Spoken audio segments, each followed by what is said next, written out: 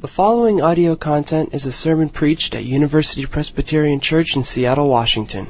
For more information, please visit our website at www.upc.org. One of the perennial characteristics of University Ministries Sunday is that the balance of the pastoral staff and elders are still away at their annual leadership retreat, and I thought that I would share a story from last year's retreat, as it is 1 week before our beloved senior pastor Earl Palmer's final preaching assignment here. The story goes a little like this, that as myself and Pastor Dave Rohr and John Epps were walking out of our main meeting space and walking outside, I saw Earl in a way that I have never seen Earl before. And that is to say, he was talking on a cell phone.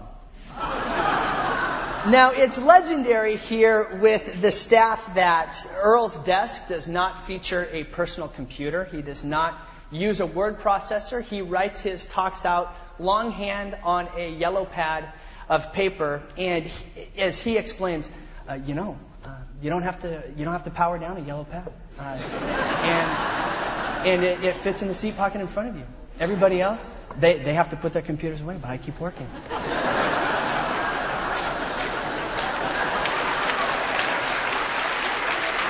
So last year I couldn't help but notice Earl on his cell phone, and I said, Earl, I'm surprised at you. I didn't know you had a cell phone. And in the way that only Earl can, he looks at me and goes, oh yeah, and I know how to use it too. So as I'm kind of being a punk, and I'm kind of sitting there kind of pointing and laughing and trying to get Dave and John to join in with me, Earl just goes, yeah, I know how to use it, and you're making fun of me. So lest I think I was getting one up on the beloved senior pastor, he let me know in the moment, no, I see right through you, church. So I begin this morning with a fun story of Earl, not to make fun of him, but far more so to honor him. Not only has he maintained that sharp intellect and a keen wit, but more importantly, he leaves a permanent mark on myself and many other pastors, a mark to remember the living center as we come to our scripture on this Sunday morning or any time that we might be in Scripture, to grow in age as we grow in grace as we grow in age. My bad, and to know that same grace is first and foremost also for us. All jokes aside, I am proud to have had the opportunity to work with Reverend Palmer here on staff, but even more so, just sitting under his teaching since my freshman year at the University of Washington in 1994. My hope on this University Ministries Sunday, as the new UMin director, is simply that we would continue to passionately love and reach out to the students in our neighborhood by sharing with them the story of God's faithfulness. That we would, with our lives, respond to the invitation to rest and to participate in God's redeeming work in our neighborhood and around the world. Before we get into what we're going to look at this morning, let me pray for us. Gracious God, again, we ask that you would be our teacher, and that as we gather this morning in worship, you would remind us and you would reroot us in the reality of your great love for us. Lord, soften our hearts, open our minds, that we would receive whatever it is you have for us this morning. It's in Christ's name we pray. Amen. We're going to look at the book of Acts chapter 7, and we're going to see a man named Stephen, and we pick up the story as he is talking with members of the Sanhedrin, some of the highest ranking, most influential Jewish officials of the day, and needless to say, they are skeptical of this message that Stephen has of the Messiah. Skeptical of a man that is essentially saying, I want you to think about this story, to think about this guy, Jesus, and to consider that he might be the one that we've been hoping for all along. And Stephen tries to do this by starting at the beginning of what is to them a very familiar story. So Stephen seeks to contextualize the story with these influential leaders that they might understand the great hope of the Messiah would be fulfilled in Jesus Christ. At the heart of Stephen's message is that God cannot be contained in the way that you were thinking he could be. God is big and he is large and in charge. The scene that we are about to see Stephen in is not totally unlike a scene that we would see if we took Barack Obama or John McCain and put him in a room with a group of voters that had made up their mind to vote for the other person. And this group of voters was essentially saying, I've pretty much made up my mind, but I'm going to give you one last shot to make your case. You can try and win me over. And in that case, what is at stake is a vote. Stephen is at a town hall style debate where the tension is heavy and there's a lot at stake. If you earn my vote, great. If you don't, it likely means that you're going to need to pay a very heavy price. So Stephen has the opportunity to win over this group of very skeptical voters, and he's got his work cut out for him. He starts his speech by telling them a little bit of history, by telling them things that they already know. He brings into play the beliefs and values that everybody in this group is going to have in common. He names the names that they already know and love. Abraham and Joseph and Moses. Not unlike the way we hear our candidates talking about people like Lincoln and Roosevelt, Kennedy and Reagan. So Stephen is trying to prove his point by returning them to something that they already know about. To the glory days, to set the stage. He's done this, and then the speech takes a bit of a different turn. And that is where we pick up this speech this morning, is Stephen is trying to win these guys over and show that you cannot contain God. He's big. We pick it up in Acts chapter 7, and we'll begin at the 42nd verse. It says this, "But God turned away from them and handed them over to worship the host of heaven, as it is written in the book of prophets. Did you offer me slain victims and sacrifices 40 years in the wilderness, O house of Israel? No. You took along the tent of Moloch and the star of your god Rephan, the images that you made to worship, so I will remove you beyond Babylon. Our ancestors had the tent of testimony in the witness, as God directed when he spoke to Moses, ordering him to make it according to the pattern he had seen. Our ancestors, in turn, brought it with Joshua when they dispossessed the nations that God drove out before our ancestors.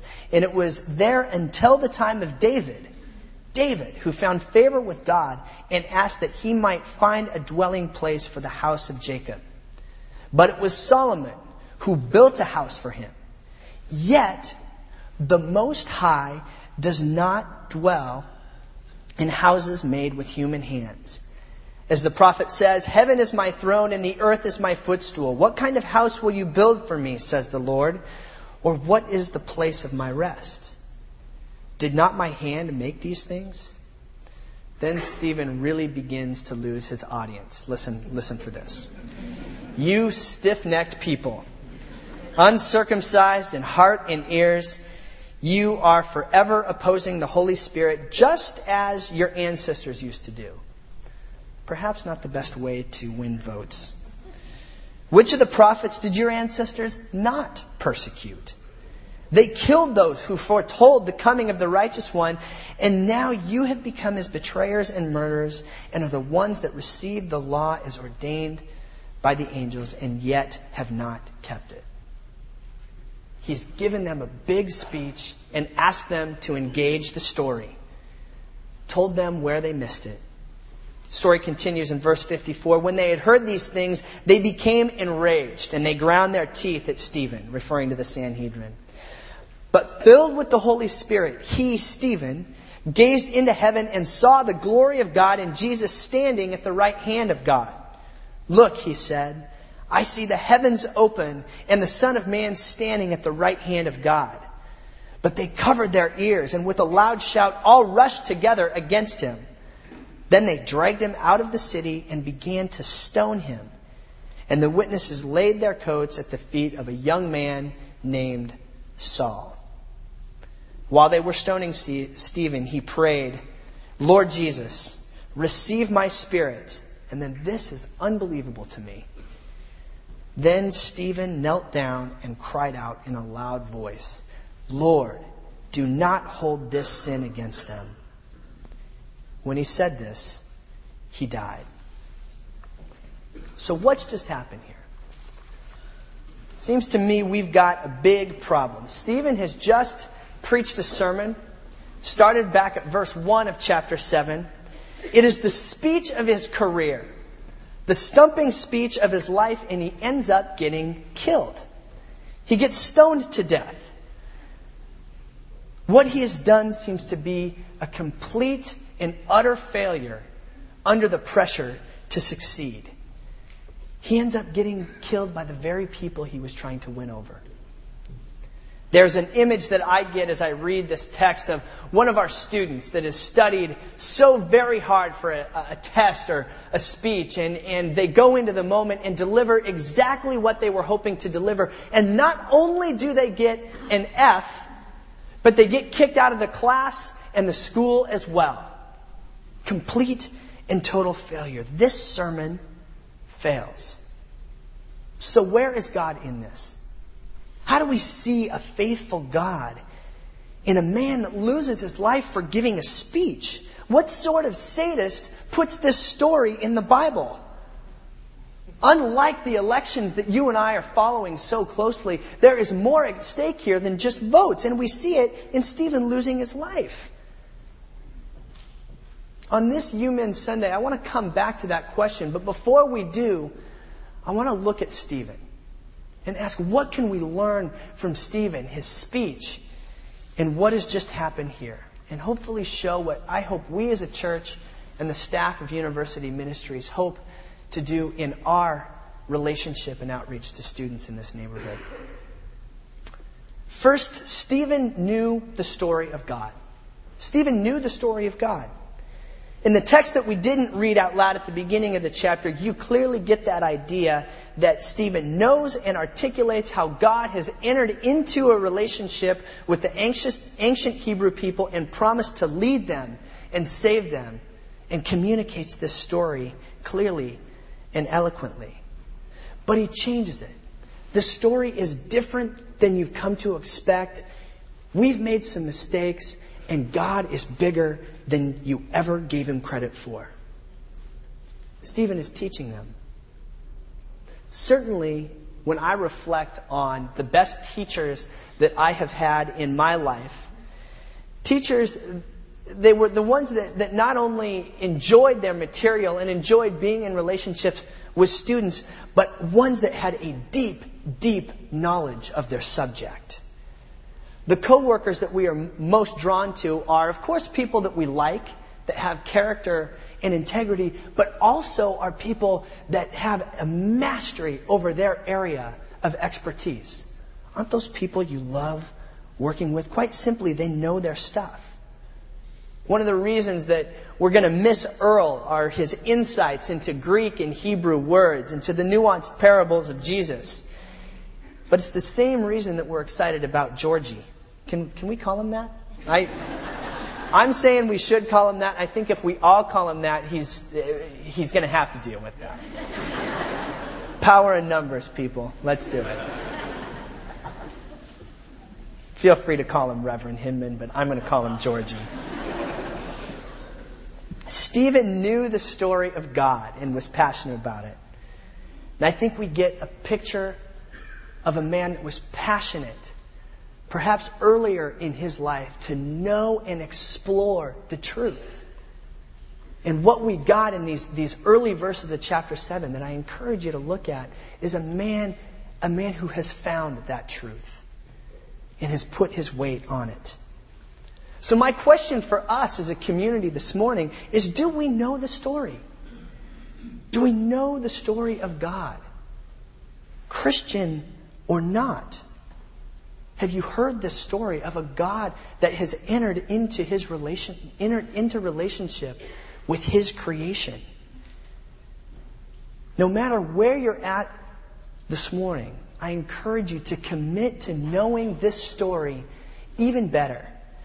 Perhaps through some of the opportunities that are available right here at UPC that you can find in your bulletin. Small groups, mission trips, Sundays at 10, the table that we do at 5 o'clock, even what we do right here in worship. Do you know the story of God? Do you want to know it better? Certainly it is our hope that students that we engage with in university ministries will come to know the story that Stephen told. Some are very new to knowing this whole idea that God is in relationship with his people, and other students are very new to it. But our hope in sharing this story and knowing it is that it points, all these events that Earl always talks about that make up this story of God, point us to the God of the story. That's what we're seeking, and that's what Stephen was seeking. I've heard it said that true discipleship is knowing the teachings of a given teacher. And at one conference that I attended, one Jewish rabbi, being particularly critical of the manner that Christians throw around this word discipleship, said that in his opinion, one should only call themselves a disciple of Jesus if they are reading the Gospels, Matthew, Mark, Luke, and John, at least once a month. Once a month. Now, while I'm not ready to make that a prescription for our congregation, I really like what's behind that. Do we know the teachings?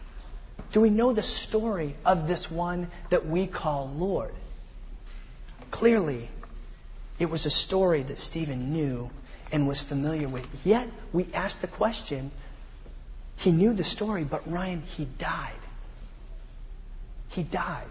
What are we going to do with this? I thought you said the gospel was the good news of God.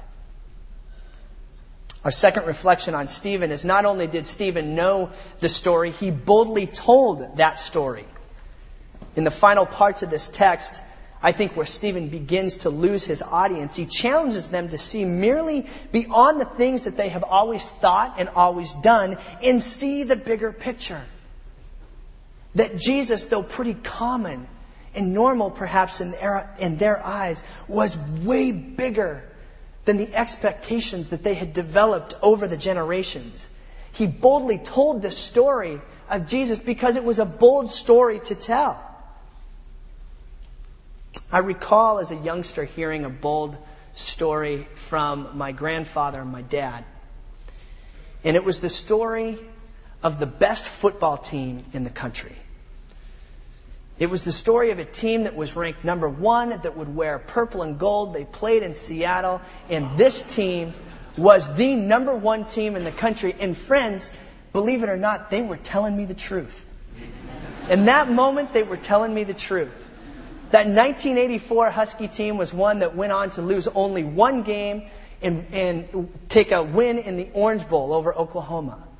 They were a great team. And as Dad and Grandpa told me the story, they would share about past Rose Bowls and Pac-10 championships. And this became, this thing, this purple and gold, became something that I could count on to satisfy this sense of victory and joy that I needed every fall.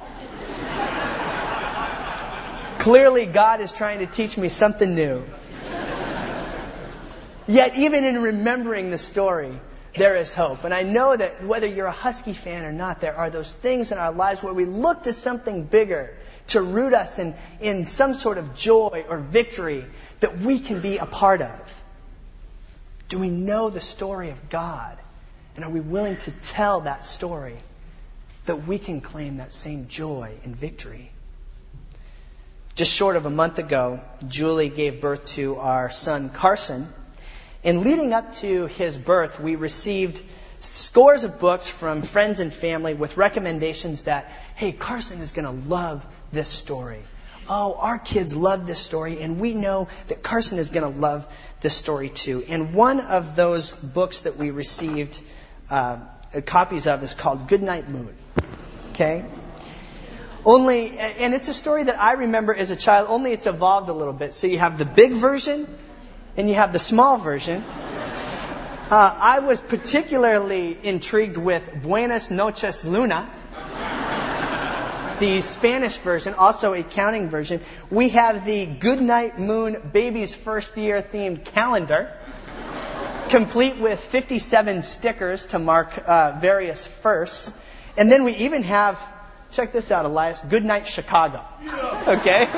Goodnight Chicago. I think given from my brother-in-law and his wife who live in Chicago. So Goodnight Moon is everywhere. A story that I was familiar with as a kid and even a bit freaked out about. I think primarily about the old woman saying hush, who's actually a rabbit. Okay? And for whatever reason, as a youngster, I was really weirded out by Goodnight Moon, and especially the old woman whispering hush. Goodnight Moon is a pretty basic story that I want to read from you kind of beginning at the middle. Okay, it says this. Goodnight room, goodnight moon. Goodnight cow jumping over the moon. Goodnight light and red balloon. Goodnight bears, goodnight chairs. Guess what the next word is? Goodnight kittens and goodnight mittens. Goodnight clocks and goodnight socks. Goodnight little house and goodnight little mouse. Goodnight comb and goodnight brush. Goodnight nobody, and there's nothing on the page. Goodnight mush. Goodnight to the old freaky lady whispering hush. Goodnight stars. Goodnight air. Goodnight noises everywhere. A classic children's story, but it's brutally predictable, right? Goodnight something. In this story that we know and tell, John the Baptist has died. Stephen told us of prophets before him that died. Jesus of Nazareth was executed on the cross. And in our story this morning, Stephen was stoned to death. Is our story brutally predictable? Where's the good news in this story that we boldly tell of a loving God that has come to be in relationship with us?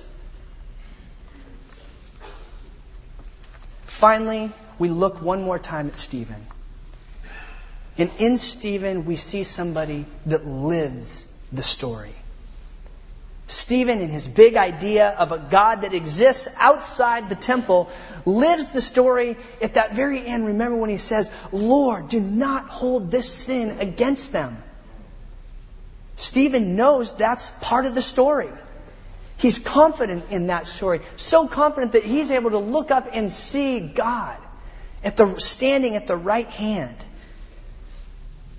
Stephen's faith is in a faithful God who has no doubt empowered him to speak boldly and live this story of grace even by interceding for his persecutors. One of the aspects of my job that I love most as the senior director of UMin is simply seeing the gospel change lives. That's what it does. It's amazing to meet students who in one season were massively skeptical and in the next season are asking to be in a small group or signing up to go on a missions trip. After our service today, you have the opportunity to go and meet some of these students that over the past summer sought to live the story by going and serving abroad for 2 months. Go and hear stories both of what they did and perhaps of how lives have been changed through that. We live in this story that changes lives. And so our challenge, I think, as we know the story, as we tell the story, is to live into it. And the kicker is this, not that we would try to find God to fit into our own story, but the challenge is to see how we fit in to God's story. That's my hope for our community here at UPC, that we would be a community that knows the story so well and believes in it, that we would tell it boldly and live it every day of our lives, not just in our outreach to the students to the east of here, but to the outreach that we have to our neighborhood west of here, and south of here, and north of here, and around the world. Stephen has known a story, told it, and lived it, and by all earthly standards ends up a complete failure. But Luke throws in a very important that I think reminds us to see the bigger picture. The beginning of chapter 8 simply says that Saul approved of their killing him. Saul approved of their killing him. Why is that an important reminder? Because Saul becomes Paul, and Paul ends up writing many of the pages that follow this book of Acts. Paul ends up communicating this story and advancing this story in ways that in the moment cannot be comprehended. Friends, the gospel changes lives. In Saul, we are seeing a man whose life is softened right in that moment by the gospel, by this life of Stephen, and begins a change. And then this, the good news of a man that has died. Well, he's made an impact on one and two, and this is where we are set free. That God is faithful to redeem and carry out His redeeming plan despite Stephen's failure. Friends, the good news is that the gospel and the success of God's story is not contingent upon our success. We do not have to live our lives being a slave to the pressure to succeed.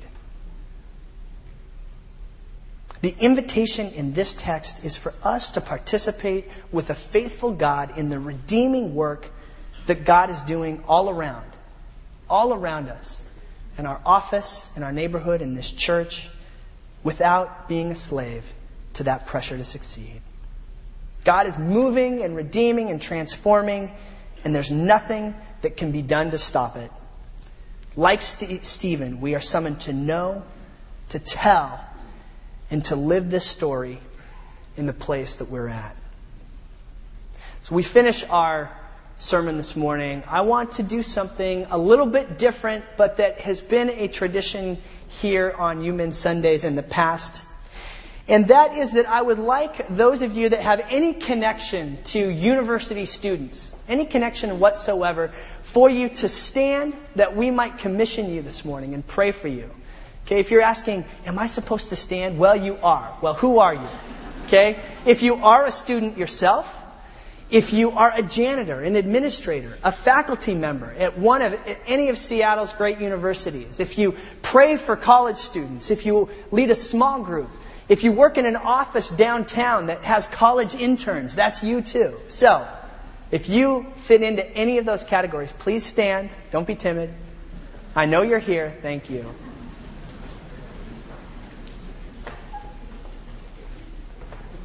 Also, if you are a parent to a college student, we want to pray for you too. So stand up. Friends, we are a community here at University Presbyterian Church that seeks to love our neighbor as we love ourselves by telling the story and living it boldly with our lives. Let me pray for those standing for us as a community. Gracious God, help us to know who you are, to know your story, to tell that story, to live into grace. Lord, that we may grow in that grace every single day of our lives. Lord, guide us and make us attentive to your Holy Spirit in the place that we are at, that we simply might love those that are around us. Lord, soften our hearts, open our minds to do just that, however you would have us do it. It's in Christ's name we pray. All University Presbyterian Church online audio is available on both CD and cassette. If you would like to support the mission of UPC by ordering copies of sermons or classes, please visit www.upc.org/audio Email audio@upc.org or call 206-524-7301, extension 117. Amen.